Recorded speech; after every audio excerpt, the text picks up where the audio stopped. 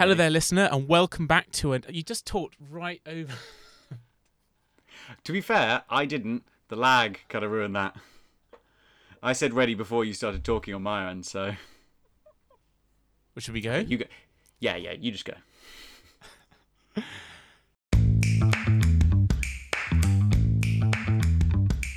Hello there, listener, and welcome back to another episode of the Cloak and Dagger podcast. This is episode 3, and you are with your host, Will Davis-Coleman, and... And Patrick Courtney. How have you been, Will? Not bad, Pat. How are you? I'm good. Oh, you call me Patch. That's weird. Yeah, of course I call you Patch. Yeah, it's weird, though. I don't like it. You don't like it? Well, I suppose I do shorten your name, but no one ever says your long name, so...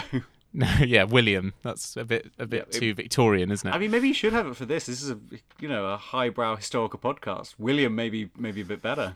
Yeah, Dr. William. That sounds good. No, anyway, how was your week? Have you been up to much? Stuck inside as we always are. Yeah, of course. Can't really do much. It's got cold. It's got bloody cold recently, and now we can't go into places to see people. We have to stay outside, so you have to huddle around a heater. That sucks. Well, I've been delving into lots of Napoleonic history this week. Fun. I've been Fun yeah, times. I know. I love it. Napoleon's a great time period, and I can't wait till we get to the episodes. No spoilers, but there will be an episode on the Napoleonic time period later on in the series. I feel like this is really a great describer of how you're a historian both in job and as a hobby, whereas I just like talking to you about it. I don't read historical novels as much as I should. Although I really should actually, because the few ones I have read, I have really liked. They're awesome. So, I really recommend the Sharp series if you want something easy to start with by Bernard Cornwell. Although what's the one that, what is it? It's like Napoleon but with vampires Dragons. Or something? Dragons, that's what it is. Yeah, I haven't actually read that yet. That was I wouldn't call it a mistake, but it was a bit of a funny choice. High fantasy mix of Napoleonic history. I think that sounds quite fun. It sounds right up my street, yeah. It's like Game of Thrones meets Richard Sharp, so I'll let you know how that goes when I get round to reading it. Yes. But at the moment, I'm trying to read all of the Sharp novels, of which there are 24 in a row, and I've been reading them since May, and I'm on book 11. Is it a proper historical novel, so it's telling you what's happening from a objective, or is it following characters? No, you follow a main character called Richard Sharp. He starts off as a private, and so far he's a captain. Oh, right, it's the Sharps. Oh, I see. Yeah. Yeah. And it's the whole Napoleonic Wars, so it's starts in India actually, but it's like 20 years of history. It's really good if you like that kind of thing. Well, I don't know if I can like all 20 of them, but when you can pick the best one, then I'll read that. So. Okay. Yeah, sure thing.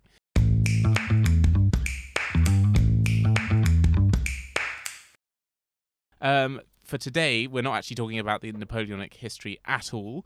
From last week, the Vishakanya of India, which was 300 BCE from memory. Yeah.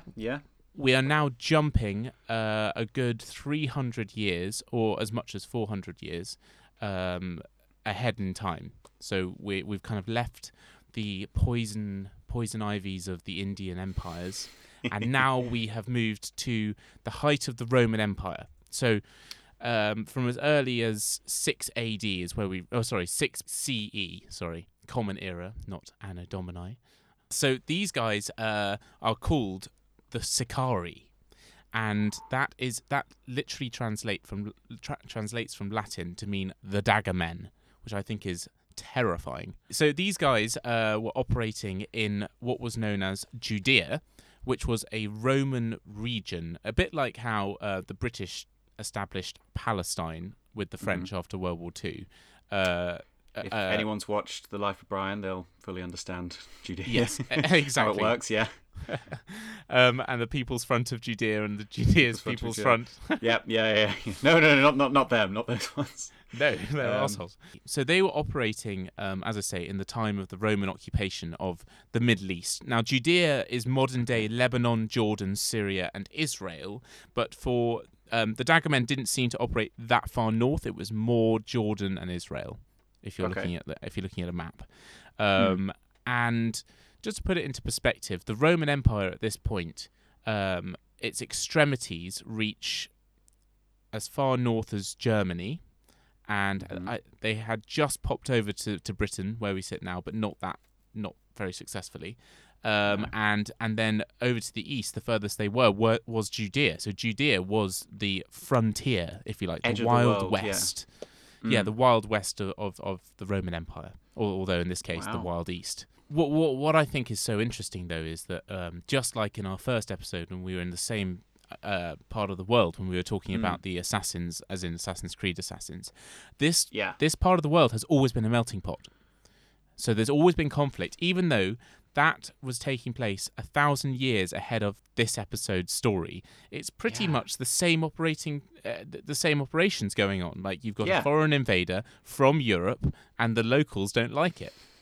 I mean, it's the same thing. Yeah, it's history repeats itself.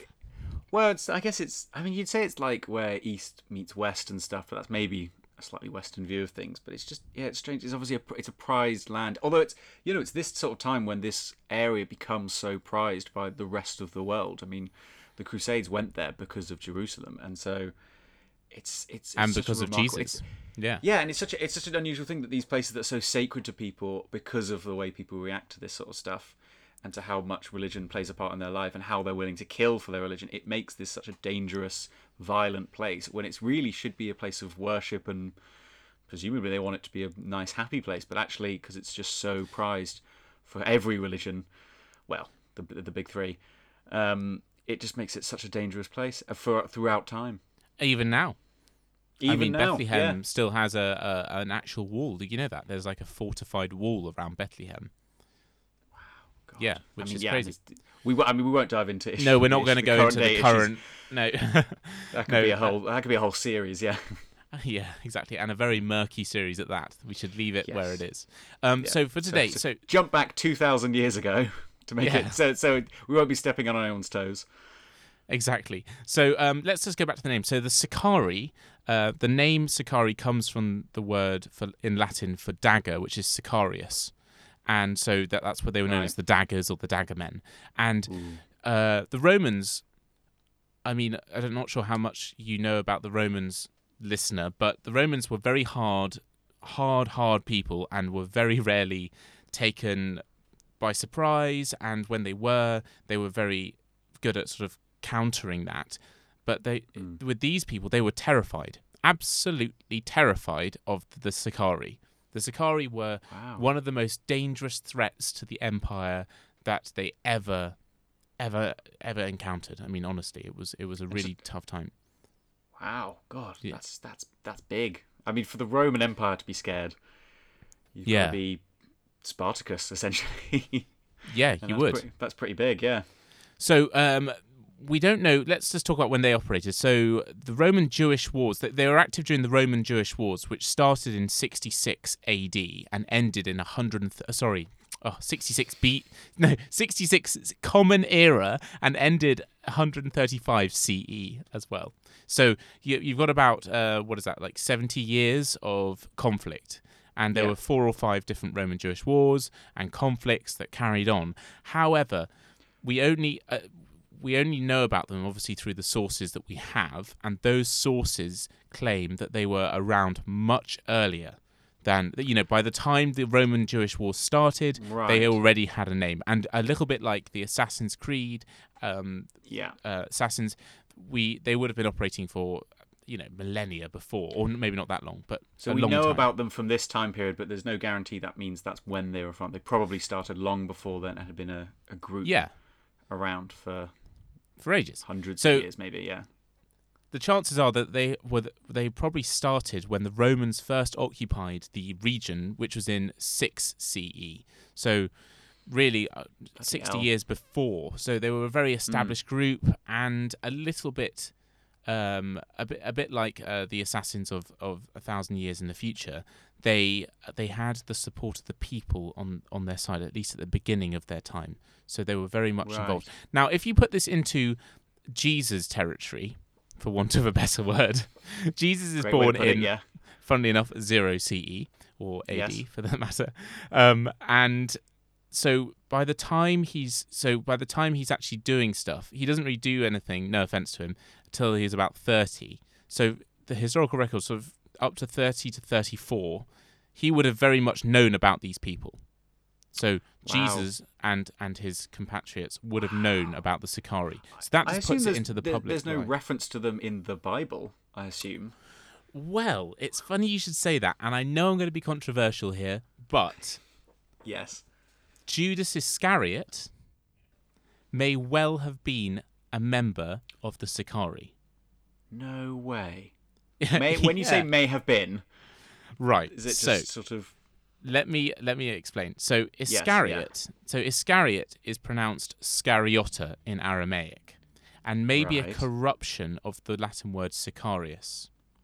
So Scariota and Sicarius have quite a lot of the same syllables in it, and some historians have postulated that he was a member of this group, and that if you Wow. take that into account, and the fact that he then was the one who betrayed Jesus. Now, of course, if you read it from the Bible's perspective, he was evil or whatever. But if you actually think of it from a historical perspective, you had lots of prophets walking around Roman Judea, and the Romans would always like to undermine these men and catch them at their own game by soliciting their followers and bribing them, basically. And this is what happens in the story. So if you take all the heat out of the death of Jesus, which I know is difficult for some listeners who are Christian, and I completely understand if I'm being insulting, and I apologize. But if you just see it in cold, stark facts of history, it's not that surprising that Judas Iscariot existed. Like he comes across as quite human in some ways. Yeah. Do you see what I mean? Yeah. It gives him a bit more of a backstory. As opposed to just being a traitor, he's actually has this more of an interesting backstory where he is this member of this group who would be, I guess, not too happy with not too happy with Jesus or any prophets at the time. Yeah. I think he could have just been an opportunist. I mean, history's full of opportunists. That's how people get ahead, you know. But that has been furiously debated by historians, and some of them think it's complete hogwash. It's such a difficult thing probably to discuss because it's so wrapped up in personal emotions, and there's also a certain amount of it's interesting from a historical point of view, but is it important enough to open the can of worms of dealing with people who this is so meaningful to them, and rightly so. It'd be it's probably not something people want to get into too much unless they're looking to pick fight with people, which is not very nice. Yeah, you've also got to remember who's writing the Bible as well. Yeah, so the early Jewish scholars who are writing it would not have approved of, the early Christian scholars and Jewish scholars would not have approved of a man like Judas. Because also, you've got to remember that the entire Jesus story, and I'll stop talking about Jesus from now on, but is based as part of this Roman occupation. So there's this occupation force, and so they're under the cosh of the Roman Empire, which is quite interesting. Now, let's get back to the Sicarii. So the Sicarii, yes, there were lots of other groups, similar groups to them, who were operating at this time, because the Jewish people did not enjoy being controlled. And if you've ever read the Old Testament, the Israelites, as they were known, were incredibly warrior. They were a warrior caste. They're always fighting against the Philistines or against the worshippers of Baal, or there are so many different wars. If you actually read the Old Testament, it's incredibly bloodthirsty. So in order to be a distinct people, they earned that right by conquering it. As simple as that. Fought their way to earn their right as real people. Wow. Yes, exactly. So it's still not what we understand. They're seen as sort of as kicked around and sort of so harshly treated. But it's obviously they would fight back, and it's something you don't really hear about, I guess, as much. I wonder if that's just. No, that's very true. Actually, when you think about the way that we in modern society interpret the Jewish situation over the history of the world, the very first thing that comes to mind is, of course, the Holocaust. 6 million Jews died in the Holocaust, and that was obviously a horrendous attack on humanity and genocide of the Jewish people. I wonder if we were talking about this 100 years ago, whether we'd have, it'd be quite interesting to see what people thought of the Jewish predicament before the Holocaust, because of course I don't know about you, but the first thing I think about has to be the Holocaust. It's the first thing that comes to mind, which is sad. It's awful that that's the first thing you end up thinking about, which is it's not something you should think of, and it's just unfortunate that is what's taught to us by more than probably any other part of our history, or I think a lot of countries' history get taught about World War II and the Holocaust so much. Yeah. But I think that's a good thing too, because of course it's the most horrendous thing. It is good, it's but a war crime. It's sad that stops people. It's sad that we don't learn more about the Jewish people and these much more interesting and heroic things they've done in the past of fighting their own way, and we only learn about this awful event that happened, which is the most recent, perhaps. But it's sad that we don't learn more about this. Yeah, and I think also that this time period is also, when it is taught, it's taught from a religious studies perspective, which means that you don't really see it as history. You know what I mean? Like, you see it from the religious aspect, which is obviously fine. Yes. But actually, to interpret it as history is fascinating, for me anyway. Yeah. It's interesting, looking at this with a historical eye as opposed to looking at it as the beginning of Christianity. You look at it as just an amazing time, or such an interesting time in a very interesting place, which is what we're doing, which is quite fun. Exactly. This is why we're here. Yeah.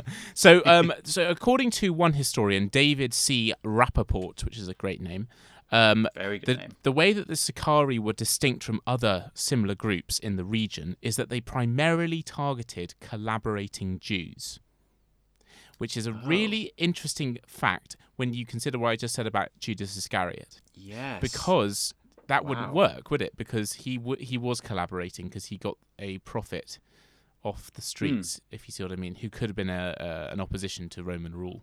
So they're targeting people who are. Is it only collaborating with Rome then? It's not just general. Yeah. It's people who are on the side of Rome, but Jewish people who are on the side of Rome. They're not targeting Romans. They're targeting who they consider are traitors.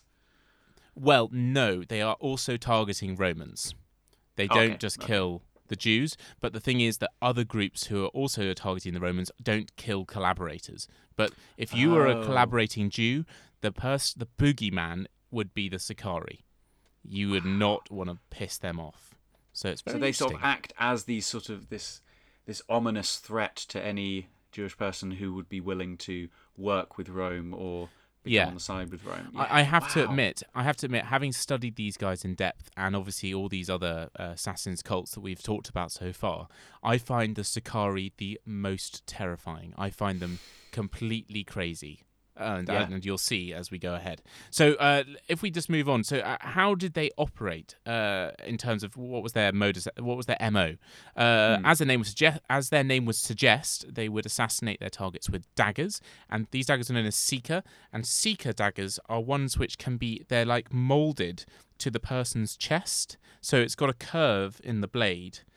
As in on the sort of flat of the blade, it's not straight, it's curved very slightly, so that it can be hidden against someone's breast.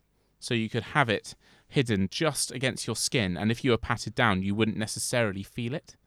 So it curves. So it's the flat side that curves. It's not like very a curve. slightly. It's not like in the way that a scimitar curves along the straight edge. It's the flat. It bends over essentially. Yeah, and I think what happens is it's slightly malleable, the steel. I think that's all it is. It's very strong, but the point is it can be concealed very easily against your skin so that you can't see it and you can hide it very quickly. I wonder if there's... I mean, I don't know this, but, if we think back to the first episode talking about Assassin's Creed with the hidden blade, the idea is having a weapon handy that can't be taken off you or can't be found. It's kind of a very similar thing to that, isn't it? It's having this weapon it's built to be hidden. It's built to be... I mean, because, as long as you have a sharp implement, you can kill someone. Yeah. And having it so it's more important than just making sure it's hidden so it can't be caught. That's so great. That's scary, actually. That makes them really... Yeah. Then they're no longer these sort of warriors who are just running at you. They could be anywhere, and you could have no idea until they suddenly draw it. Oh. So at the beginning, for the first sort of 10 years, where they had real support amongst the Jewish population, and not just support, also tremendous fear as well. Okay. And they would rely on the crowds of Jewish people to hide them once they'd committed their assassinations, or they also committed acts of sabotage. They were much more a sort of freedom fighter group. Maybe, would I say go as far as they're a terrorist group? Probably. In the eyes of guerrilla fighters, maybe? Yeah, guerrilla fighters. Obviously, history is written by the victors, and the Romans are our main source on this. I should actually mention Josephus, who's a very famous Roman historian, is our main source on this, and he is actually Jewish. He was the secretary to one of the governors of Judea, and he knew about these people.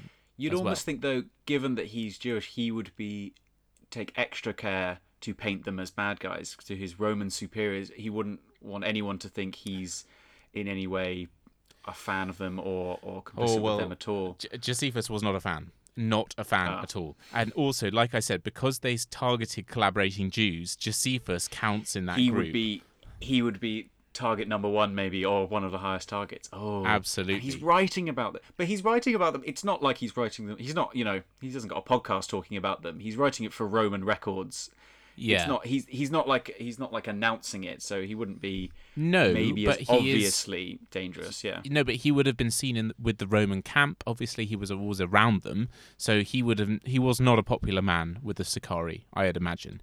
Now they would unlike, so you know how I was saying about how the assassins of the Crusades would normally strike at night, or quite often would leave daggers in bedclothes and things like that. They would strike fear into their enemies. Yeah, so this is not the way they did it. The Sicarii operated in broad daylight and in crowded areas. So a little bit like, there was no hiding from them. And also they quite often would dip their daggers in poison. So I'm actually going to combine the first two episodes with the Vishakanya poison and the... It really is, yeah. I don't think we've planned that, but that works really well. Wow. Yeah. So it's... I'm really seeing how scary they are. I mean, it sounds very much like they are trying to be scary. Operating daylight, not being clandestine in any way. They're really trying to stand out and scare people. They would. Ugh. And what they would do is they would normally infiltrate large crowds, like I said, and they would stab their victims and then blend into the crowds around them. So that's quite assassiny. And then would it be... Because you mentioned before that that the Jewish people liked them, at least to begin with. Would they then blend in just because they could, or do you reckon there's a bit of the crowd being, maybe if it was a Jewish crowd, maybe not wanting this guy to be found? No.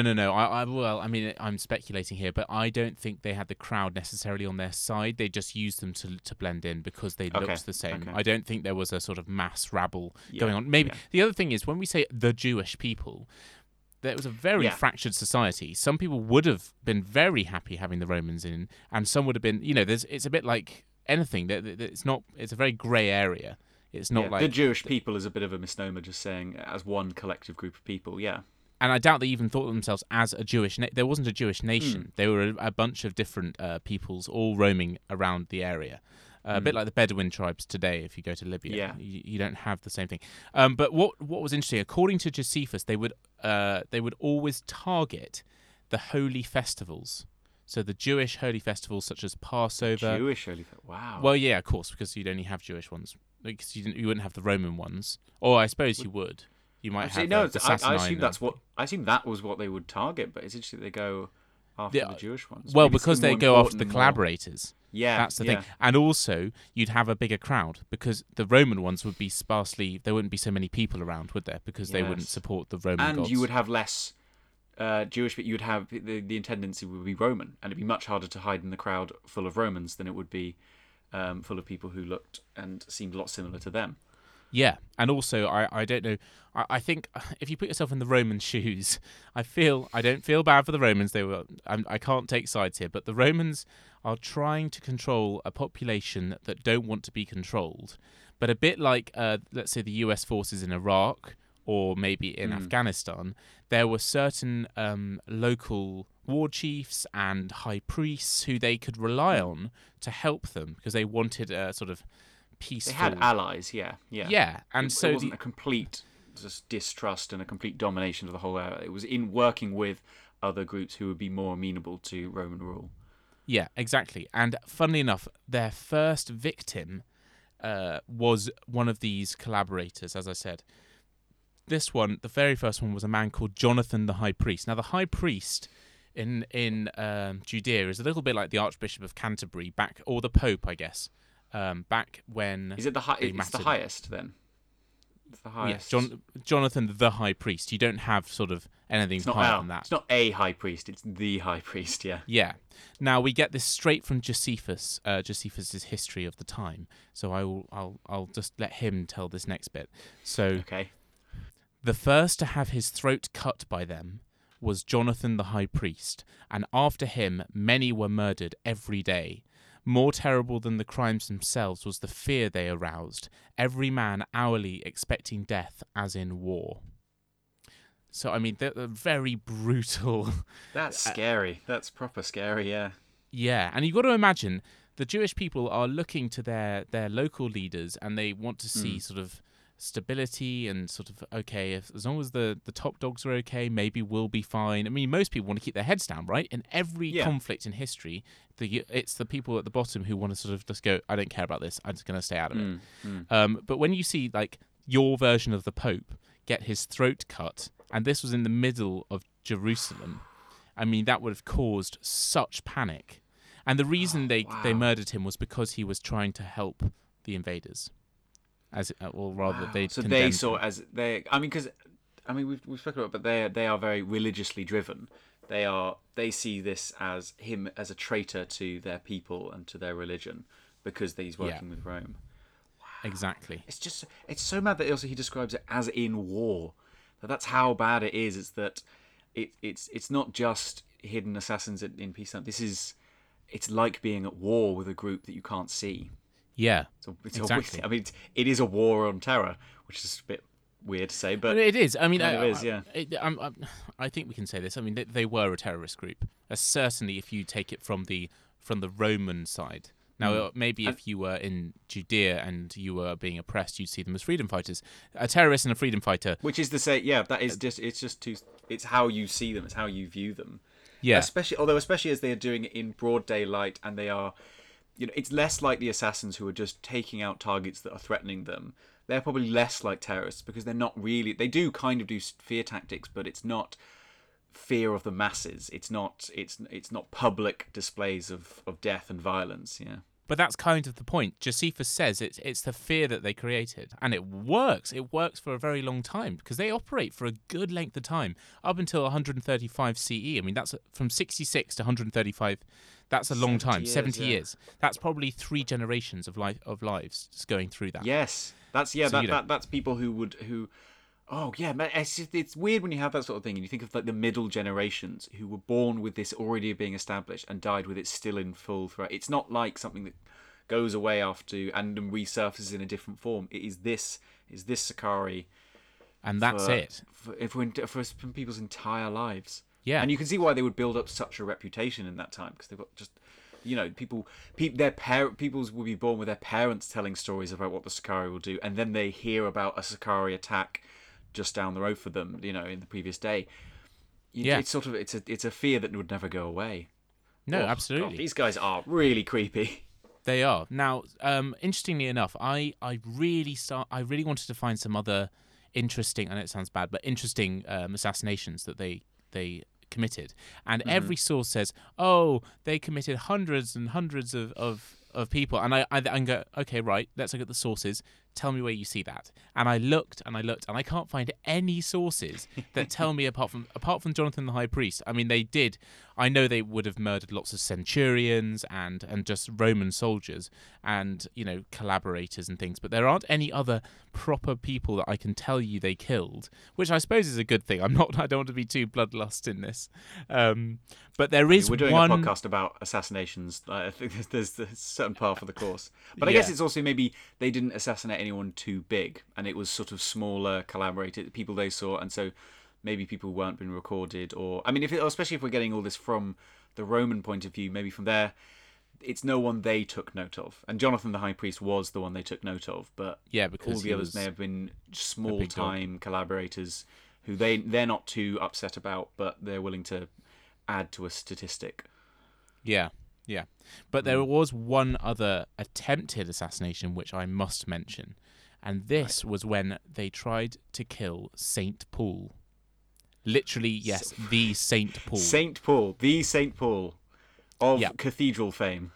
and of the vital cathedral fame, paint, obviously. yeah. But yeah. And in Jerusalem, of all places, in 57 CE. So when you think, I'm pretty sure that Jesus is crucified in 34 CE. So we're talking 23 years after that. So Paul's quite an old man at this point, and quite an interesting man. Not everyone likes him, and he's quite a controversial figure because he does sort of help.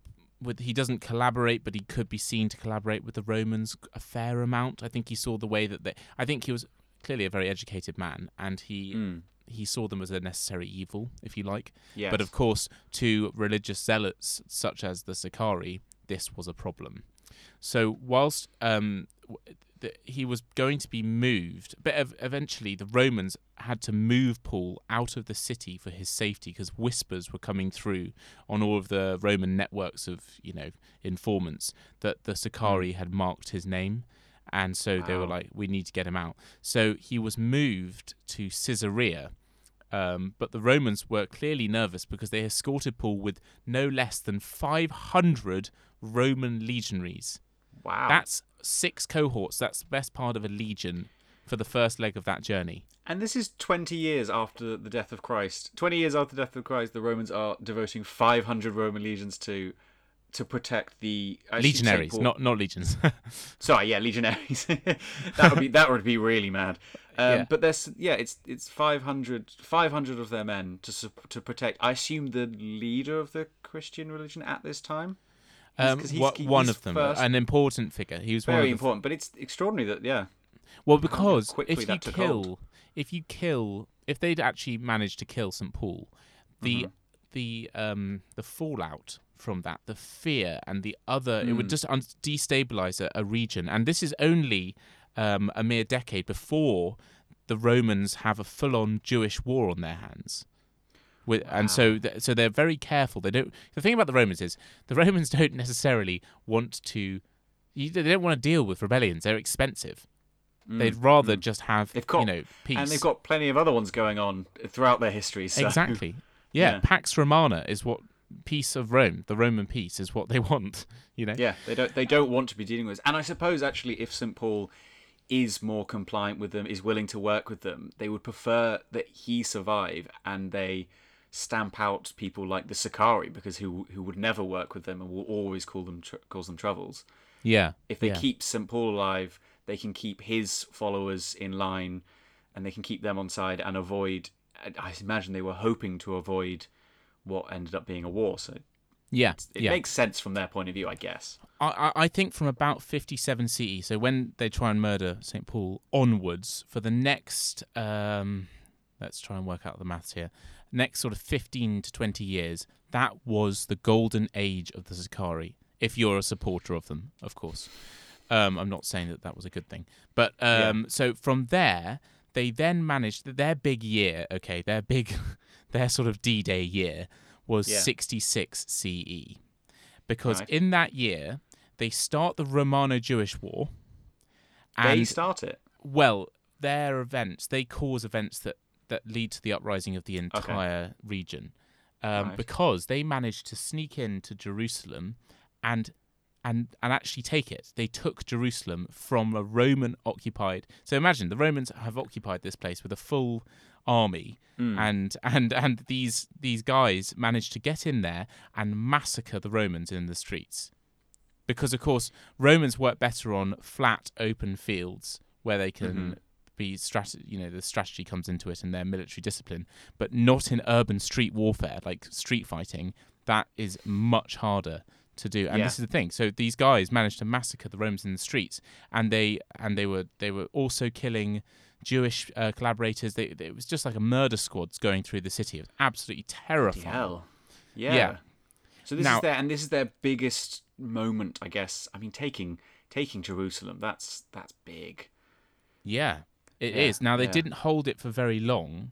And I'm not surprised, because basically, as soon as that happened, it's a bit like when you don't want, when you hear that Jerusalem has fallen, the Romans snap into action. But in the very same year, they also managed to take a very important place, which would become their headquarters, and it was a hilltop fortress called Masada. Masada.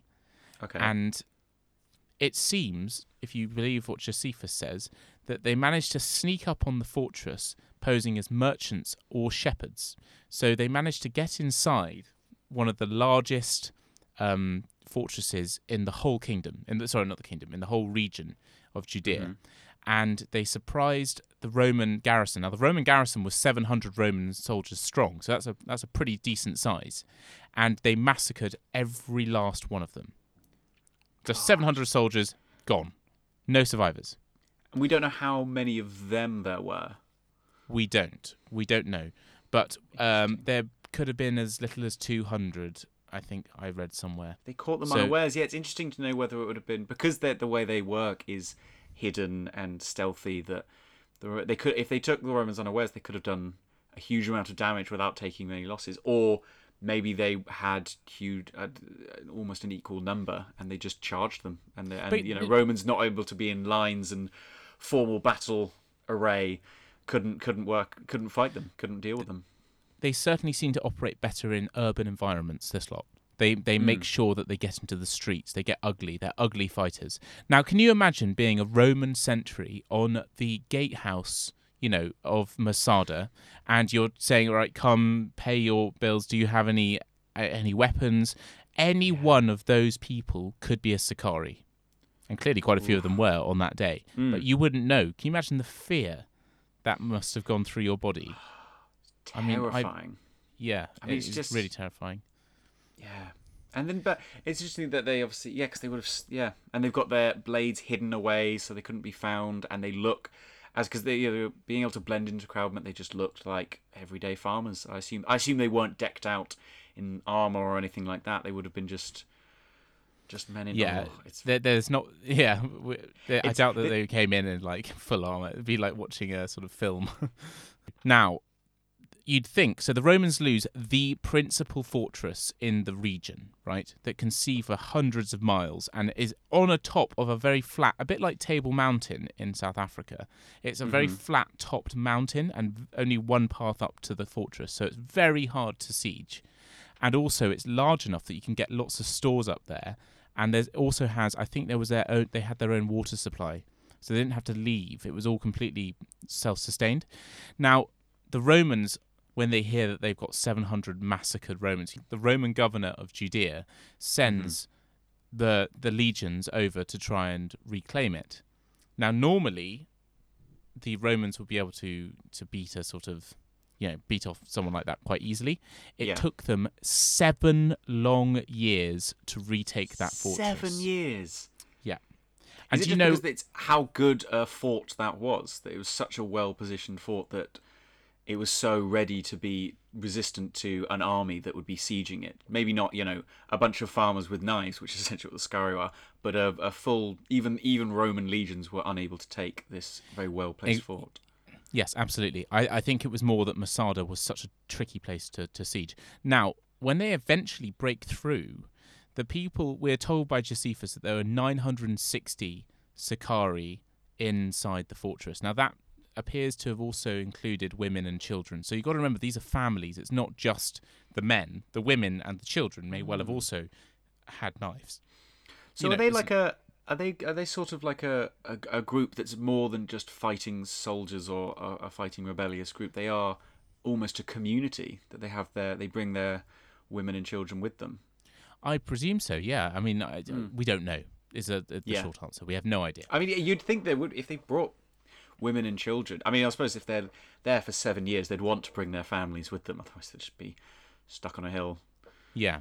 Now, when they eventually do manage to get up there, they didn't surrender. It wasn't that they surrendered to the Romans. What they did was they committed mass suicide. Whoa! All really? 960 of them. The only survivors were 2 women and 5 children. So can you imagine the Romans get up to the gates, creaking slightly on their hinges. You walk through and you just see dead people everywhere. Can you imagine 960 people? That is a lot of dead bodies. You think of it? That's awful. That's horrendous. Yeah. And they just really just refusing to have it taken, refusing to be defeated by the Romans, they'd rather die than surrender into Roman. Now, this comes onto what they believe. So what they actually believed, their most important tenet, they had two things. The first was unbounded freedom. Unbounded freedom was very important to them. A little bit like the Assassin's Creed games, actually. They talk about how freedom is better than control. And the other thing is they saw God as their only master and leader. Right. So they were freely and readily prepared to submit to even the most horrible deaths and to see their relations and friends tortured rather than accept human domination or foreign domination. God. So very similar to the assassins later who only believe in God and also their Al-Mualim. You know, they rejected these other earthly rulers. Yeah. But it's interesting that they're so pro-freedom. I mean, in our modern times, we see that as, you know, the assassins in the games and in lots of things. If you're pro-freedom, you're the good guy, essentially. But these guys are... I mean, it's hard to pick a good guy and a bad guy in this because you wouldn't really pick them, but you wouldn't really pick Rome either. So it's... I mean, they're that brutal. Like, I guess that's the thing. Unbounded freedom, pure unbounded freedom, is pretty chaotic and dangerous and bloody. To be honest, like, it's not... It's not quite a peaceful world that is perhaps described in lots of other things. Oh wow! Yeah, and but the thing is, can you also imagine what that story would have done as well? Because although Masada was their fortress for 7 years, they do go on. So this it takes 66 plus 7 is 73. So this is in 73 AD is when they discover the massacre. Right, this mass suicide. They continue fighting for until 135 CE. Sorry, so that is they go on a lot further than this, but that was their heyday. Those 7 years, they seem to have done the most damage, and that story would have spread all through Judea. People would have known the Sicarii. I mean, that is it adds to their mystique and their legend. I mean, that's horrible and horrifying and scary, and would have terrified all the Romans. Jewish people. And the Jew, yeah. I mean, anyone hearing that would be terrified. I'm scared, and it's 2,000 years later, I'm still scared of them. Yeah. My last point on these guys, before I sort of relinquish the floor, if you like, is that the towards the end of their time in their existence, they get more and more estranged from their sort of... They become slightly more insane, for want of a better word. They start to carry out punishment raids on random villages, Jewish people. They just slaughter them and take their food. Go a bit off the rails. Absolutely. And eventually, when they scatter all over the place. So they pop up as far north as Constantinople and as far south as Alexandria in Egypt, where they try another uprising down there and they get butchered. But they have a way of keeping the populace on their side, even though it's probably through fear tactics rather than through anything else. Is Alexandria owned by the Romans? Yeah. Alexandria is a Roman. It's still purely against Rome, against collaborators. Although, would Alexander be Jewish in any way? No. Or would they would be against there would have Greek been... and Egyptian collaborators with Rome? This is the thing. I think the Romans get very good at killing the Sicarii, so they start looking elsewhere where the other Roman governors outside of the governorship of Judea, who aren't so prepared to, they're not so wouldn't know what's coming. Yeah. Wow. I mean, so they just spread out everywhere and take on Rome. It's interesting. They change from this sort of a goal of going against sort of Jewish collaborators to just fighting Rome wherever they can and just doing as much damage to Rome. Yeah, I think the third generation, if you like, if we're talking about 3 generations of Sicarii, they've lost the reason for their initial grandfathers fighting, and they're now just extremists, just murdering. I mean, they're just murderous thugs at this. Okay, it's hard to judge them because we don't know, but from what I read, they really start to just go a bit mad towards the end, and then they die out entirely. They were already quite mad and quite murderous and violent, and then they lost their main ideals and just went crazy and went all over the world. But it's extraordinary that they can have this effect. I mean, it'd be so strange, that whole area, that you could have, citizens of Constantinople and citizens of Alexandria knowing the Sicarii name as these terrifying individuals who can target you and spring out of nowhere. This sort of like this anti-Rome group that spans across nations and across, in the same way that Rome did. That it's actually it's interesting that they, as Rome expands across the world, that their enemies will do the same and find them and root them out wherever they are. Maybe not hugely successfully, but it's interesting that that's a sort of knock-on effect of an expanding empire, and actually your enemies start popping up everywhere. Not new enemies, but the same enemies spreading out and attacking you everywhere. Yeah, yeah.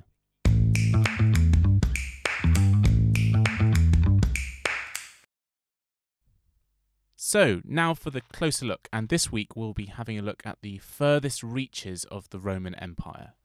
So, Patrick, do you want to go first? I can go first. I can first. You can rest your throat a bit. Thanks. So, as you said earlier, the Roman Empire had expanded so far, and we were talking about the most eastern front of it being, in Judea. That's right on the edge. And so I will be going all the way onto the other side of the world, but still within the sort of Rome's empire, all the way back to where we're from, Britain, and the Druids who are resisting them. So we'll try and not be quite on side of the Druids. They're nowhere near like the Sicarii, but obviously we have it in ourselves to try and root for the Druids. Go Druids. So we're now in 40 CE, so similar kind of time, a bit before the what did you say, the heyday. D-Day for the Sicarii, the heyday. But certainly while they're going on, and it's kind of like you were saying, Rome wants peace because they have so many other areas they're having to devote resources to. If all the outlining regions and even the interior regions are rebelling, that's just a nightmare. They could never look after it. So about 100 years or so before, in about 55 BCE, we actually had Julius Caesar in his first invasion of Britain that wasn't too successful. Actually, I found that really interesting because I didn't think I even knew that Julius Caesar actually has been in Britain, which is quite weird. Yeah, he 100% was on British soil, which is quite a cool thing. But he's not too successful, and he retreats. And it's so about 100 years, 40 CE later, that Emperor Claudius, that there is this renewed invasion of Britain, and they take over the majority of what is now England.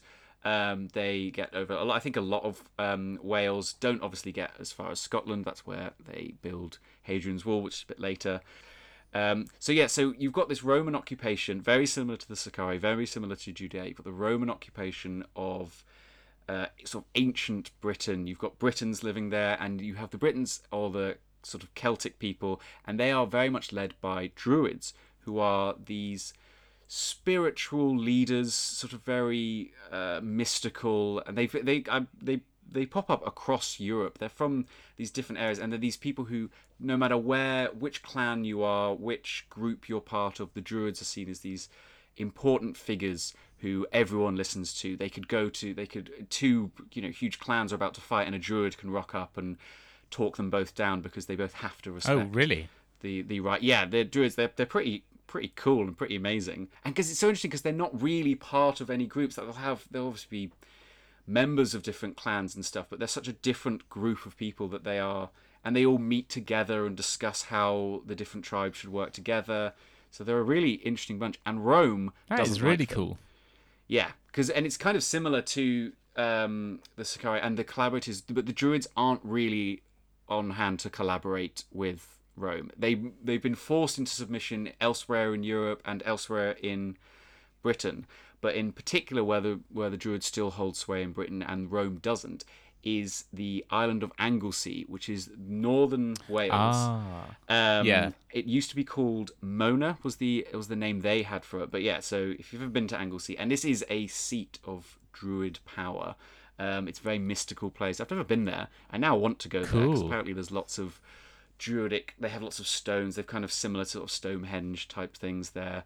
And I think we should go. I think there are druids who currently live, because it's like Stonehenge. The only people who are allowed up to Stonehenge are druids, modern day druids, because it's a very important part of their culture. So at this time, the governor of Britain was a man called Suetonius Paulinius, and he decided that these druids were too big of a threat. The native Britons who were unhappy with Roman rule would sometimes, if they weren't caught, they would flee their territory and end up in Anglesey, because it was this sort of protected area. The Druids were kind of seen as this strange, mystical, scary, otherworldly people that a lot of Rome were kind of scared of. They didn't really want to mess with them because they thought they were into human sacrifice. There's no evidence they were, but the idea of them was so powerful that they thought that if they go there, they'll cast spells on them. And these Romans who are already far from home don't want to mess with the Druids. No, but would you? Decides, I wouldn't. No, it'd be scary. But Suetonius decides enough's enough. We need to destroy Anglesey. We need to take it over and remove this other leadership role within Britain. So he takes his legion and he heads to Anglesey, and it is an island, so it's a short strait that separates them, and they need to get over quickly because they don't want the Druids to settle in. And the Druids themselves are old wise men, but they obviously have a lot of warriors, a lot of clans who will be willing to protect them because they are so important to the Britain's culture.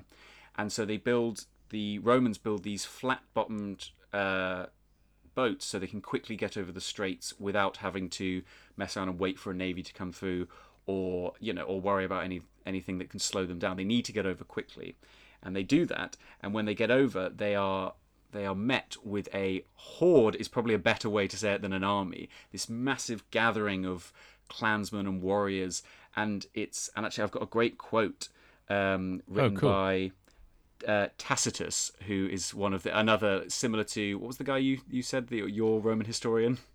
Josephus. Josephus, yeah. It's interesting. We always get all these time periods. We get what we know from the Romans, and so a lot of this history comes from Tacitus, and he wrote down. And actually, he's quite close. Tacitus. I think he has an uncle who was actually at this battle. Oh, cool. So he should know pretty well. It's not quite first hand, but at least there's immediate second hand at least. So pretty good. But he describes it as a dense array of armed men, with women dashing through the ranks like furies. The Druids pouring forth dire imprecations with their hands uplifted towards the heavens, struck terror into the soldiers. So they form up, and you have these Druids sort of chanting to the sky with their hands raised up, looking like they're about to summon down lightning and thunder and like godly power onto the Romans. And then not only do you have these wild clansman-styled warriors, you also have women running through. And this terrifies the Romans. They are shitting themselves because they've never really, the armies they're used to facing are just soldiers. They're just men, and it's a normal battle. But this seems scary. And apparently it's not even the Druids they're so scared of. It's the women, because it's just so foreign to them. They're not used to fighting women. Yeah. And they're really stuck and scared. However, which, works for a time, but the Romans are able to rally themselves. There's a few great speeches by the leaders, or as Tacitus says, who knows what actually happened. I mean, maybe they were. I reckon they just charged. Yeah, maybe they just charged because they were scared. But apparently there was a rousing speech, a sort of Lord of the Rings style speech to get them going. And again, in Tacitus' words, they bore down them, smote all who opposed them to the earth, and wrapped them in the flames they had themselves kindled. Oof. So it's a bit of a last stand for the Druids. It's not quite as successful as. But they sort of were martyrs, I suppose. They were very much martyrs, and they fought to the end, and they terrified the Romans. And there's a slight benefit they do, because while they're doing this. And they've distracted Suetonius, and he's taken a huge amount of his soldiers up into Wales. He has unfortunately left other parts of Britain exposed, and a rebellious warrior queen at this time decides to rise up and rebel against Rome, who goes on to be Queen Boudica, which we won't get into now. But it is, so these Druids have distracted the governor long enough that actually Queen Boudica's rebellion wouldn't have been so successful if they hadn't. Without the Druids. That's a different type of sort of warfare, isn't it, compared to the Sicarii? Yeah. Very different tactics. Yeah, very clever, really. Yeah, and it's sort of it's kind of interesting. Yeah, it's not assassiny in any way, but it's just another example of the oppressed and the dominated people that Rome had gone round and been so awful to, rising up and fighting them no matter what. And it's sort of a similar story to the Hilltop Fort you talk about, where they were willing to die for it. They were so resistant to Roman rule. They didn't want to be subjugated in any way. And there would have been lots of Britons who would have been subjugated and would have been fine and would have been happy to, as it was in Judea, would have been happy to join with the Romans. But these were the concentrated groups who were so resistant, and they defended their island, their ancient mystical homeworld, mystical center of power. But yeah, and it's this kind of last stand. And although they failed, they were able to let Boudica succeed a bit more. Unfortunately, she also kind of goes the same way, and actually Suetonius eventually is able to defeat her as well. So, but again, it's this effort, this rising tension. It's a struggle. That's the thing. It's a struggle against an oppression. So for my close look this week, I had a look at how far south the Roman Empire ever actually made it. Yeah, which is kind of something people don't really think about when they think of the Roman Empire, because I don't know, it feels like it's a Mediterranean. Well, it is a Mediterranean empire at first, and then obviously it went north. They've got such an easy route to everywhere just because of the Mediterranean Sea, actually going across land. You can't. I mean, the images of it's a very wide band. They don't go too far north or too far south. Yeah, but they do. They get quite far north, because they get up to like all the way up to near Denmark, I think. I think they even might have reached the Danish border, something like that. They did really well, and they were trading with Scandinavia. But that's beside the point for this closer look. Where for this, people think, people might think Rome has Egypt. People remember Cleopatra, Mark Antony, Shakespeare helps with that, obviously. So, but then, is that where they stop? And how far into Egypt did they get, sort of thing? And actually, they actually got quite far. And the furthest they ever got was in 61 CE, which is when Emperor Nero was in charge. Okay. And he was a barrel of laughs, as we both know. And he wanted world domination. I mean, most emperors did. More than all the other emperors of Rome, he wanted world domination. Yeah. And he knew of a place called Ethiopia, right? But Ethiopia isn't the state that we know today. Right. To him, Ethiopia meant everything, or to people in the ancient Roman world, was everything below Egypt. So he wanted to basically see if he could conquest in Africa. It's like more Africa. Mainland Africa that hasn't been sort of converted to like Greek, because so much of Egypt is influenced by Greek culture. I guess Ethiopia is everything below that, where you get into proper Africa. Yeah, but they didn't know. No one had been down there. That's the thing. Wow. So they didn't have access to. Also, Ethiopia is just a catch-all term for everything over there. It's like the Orient. Exactly. It's these sort of vague names that we have of other places. The New World was the entirety of the Americas. It's like that. Anyway, so he wanted to know if it was possible to invade Ethiopia, and so he didn't know quite what was down there. So he decides to send his own guards, the Praetorian Guards, so the elite soldiers of Rome, on an expedition down the Nile. Because the Romans had obviously Egypt, and the Nile is Egypt was built on the river delta of the Nile, because that's where all the land is. So he was a bit like, right, okay, I'm sending you, and we don't know who he sent. We get this from Seneca. That's where the source is from. He might have sent possibly as few as 10 guards, 10 imperial guards, and with obviously local guides as well. But they wanted to make it small, because the whole point was they're not meant to this is a reconnaissance mission, right? So I mean, I'm just getting sort of flashbacks of Lord of the Rings. It does feel like a fellowship to explore. I mean, with that small, I always thought it was going to be like, a legion or something like that to investigate. It's literally just an elite team. I'm surprised this hasn't been turned into some crappy film. I mean, this sounds like an amazing tale. I know, and it's something that I've never heard of either until I looked into it. But basically, long story short, how far down did they get? Well, they got as far as modern-day Sudan, which is pretty good, considering how far south that actually is. If you look at it on a map, they got quite far down. But what stopped them was something called the Sud, S-U-D-D, the Sud area of the Nile, which is in present-day South Sudan. And basically what it is, it literally means in the native language. I don't actually know what the language is. It might be Swahili. It's in present-day South Sudan. I've just brought up a map. That's really, I mean, that's in line with Ethiopia, of modern-day Ethiopia. So that's really far into Africa.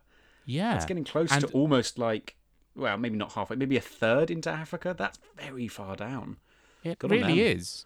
But the Sud literally means barrier in the local language. And it's basically a massive swamp. And when I say massive, try 30,000 square kilometres.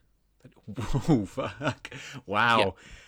Yeah, I can see them. That's quite a barrier. That's quite a Sud. And when you think that the Sud is on to its its western edge has the Sahara Desert, and on its eastern edge, it doesn't really have an eastern edge. It just basically goes straight across. Right. There's no way you could have got through it.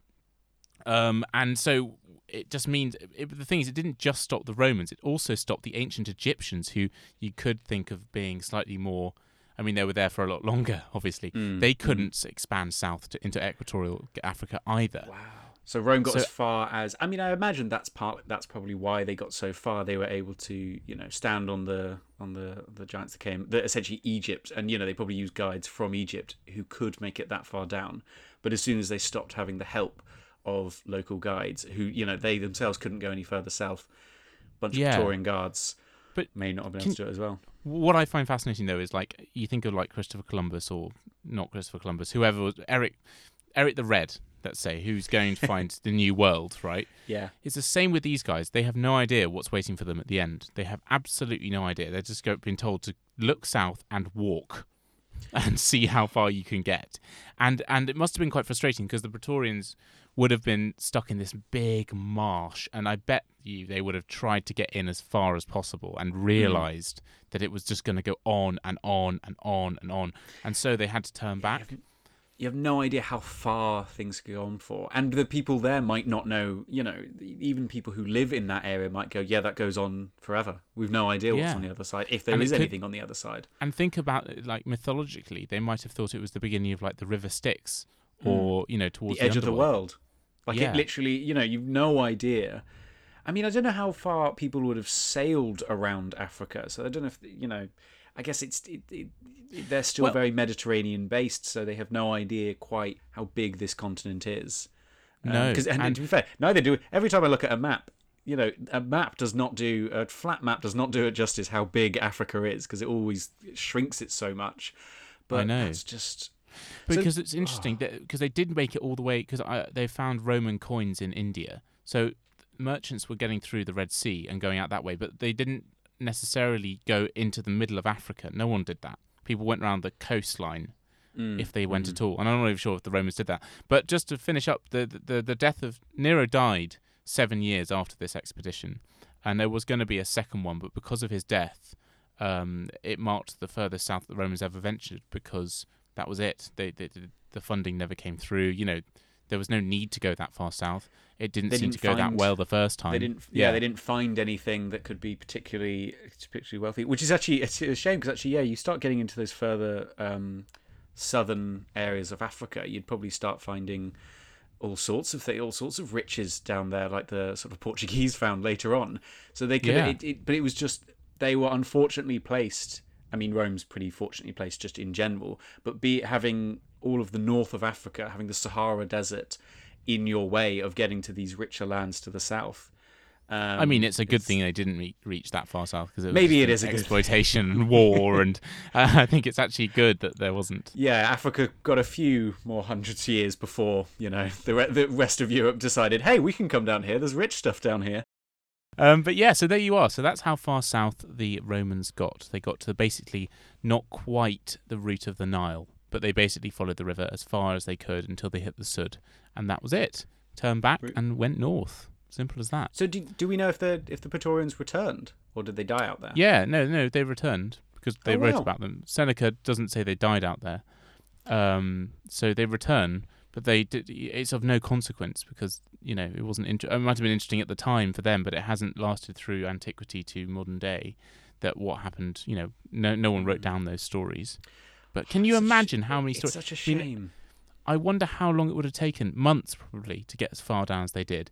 And so all of those adventures, I mean, it's prime for proper, like, either just a good documentary, but also I can see a film being made out of this one day. I mean, you'd hope. I mean, the strange world they would have run into is just. I can't imagine. It would be us exploring new planets. That's the only comparison you could make, because you've no idea what you're going to find.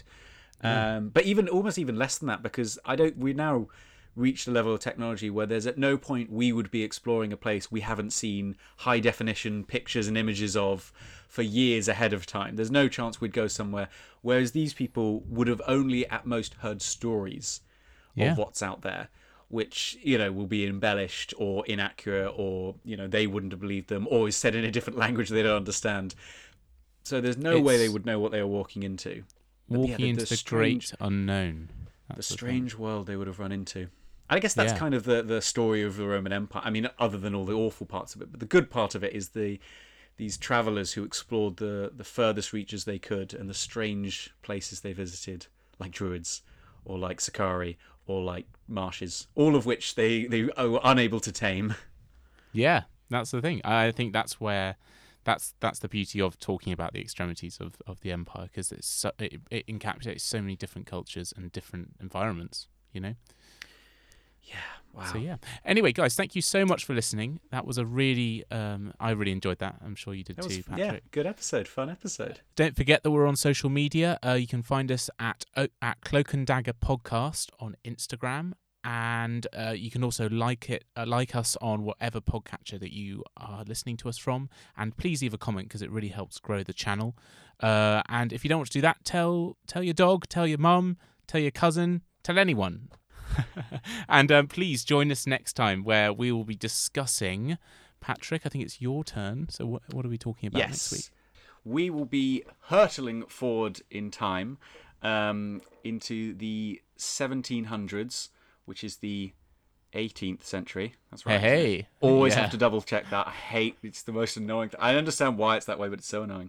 But yeah, we will be hurtling forward in history, and pretty change of location as well. We'll be looking at a murder at a masked ball in Sweden next week. Ooh, looking forward to it. Yeah, it's a cool tale. But yes, so thank you everyone for listening, and hope you're enjoying this. We are, as much as we are. Yeah, this is great fun. I mean, even if none of you are enjoying it, or none of you are even out there, I'm enjoying just talking to you about history, because we've been doing this for years, and it's great fun. As am I, man. All right, see you next week, guys. Bye. See you next week. Bye.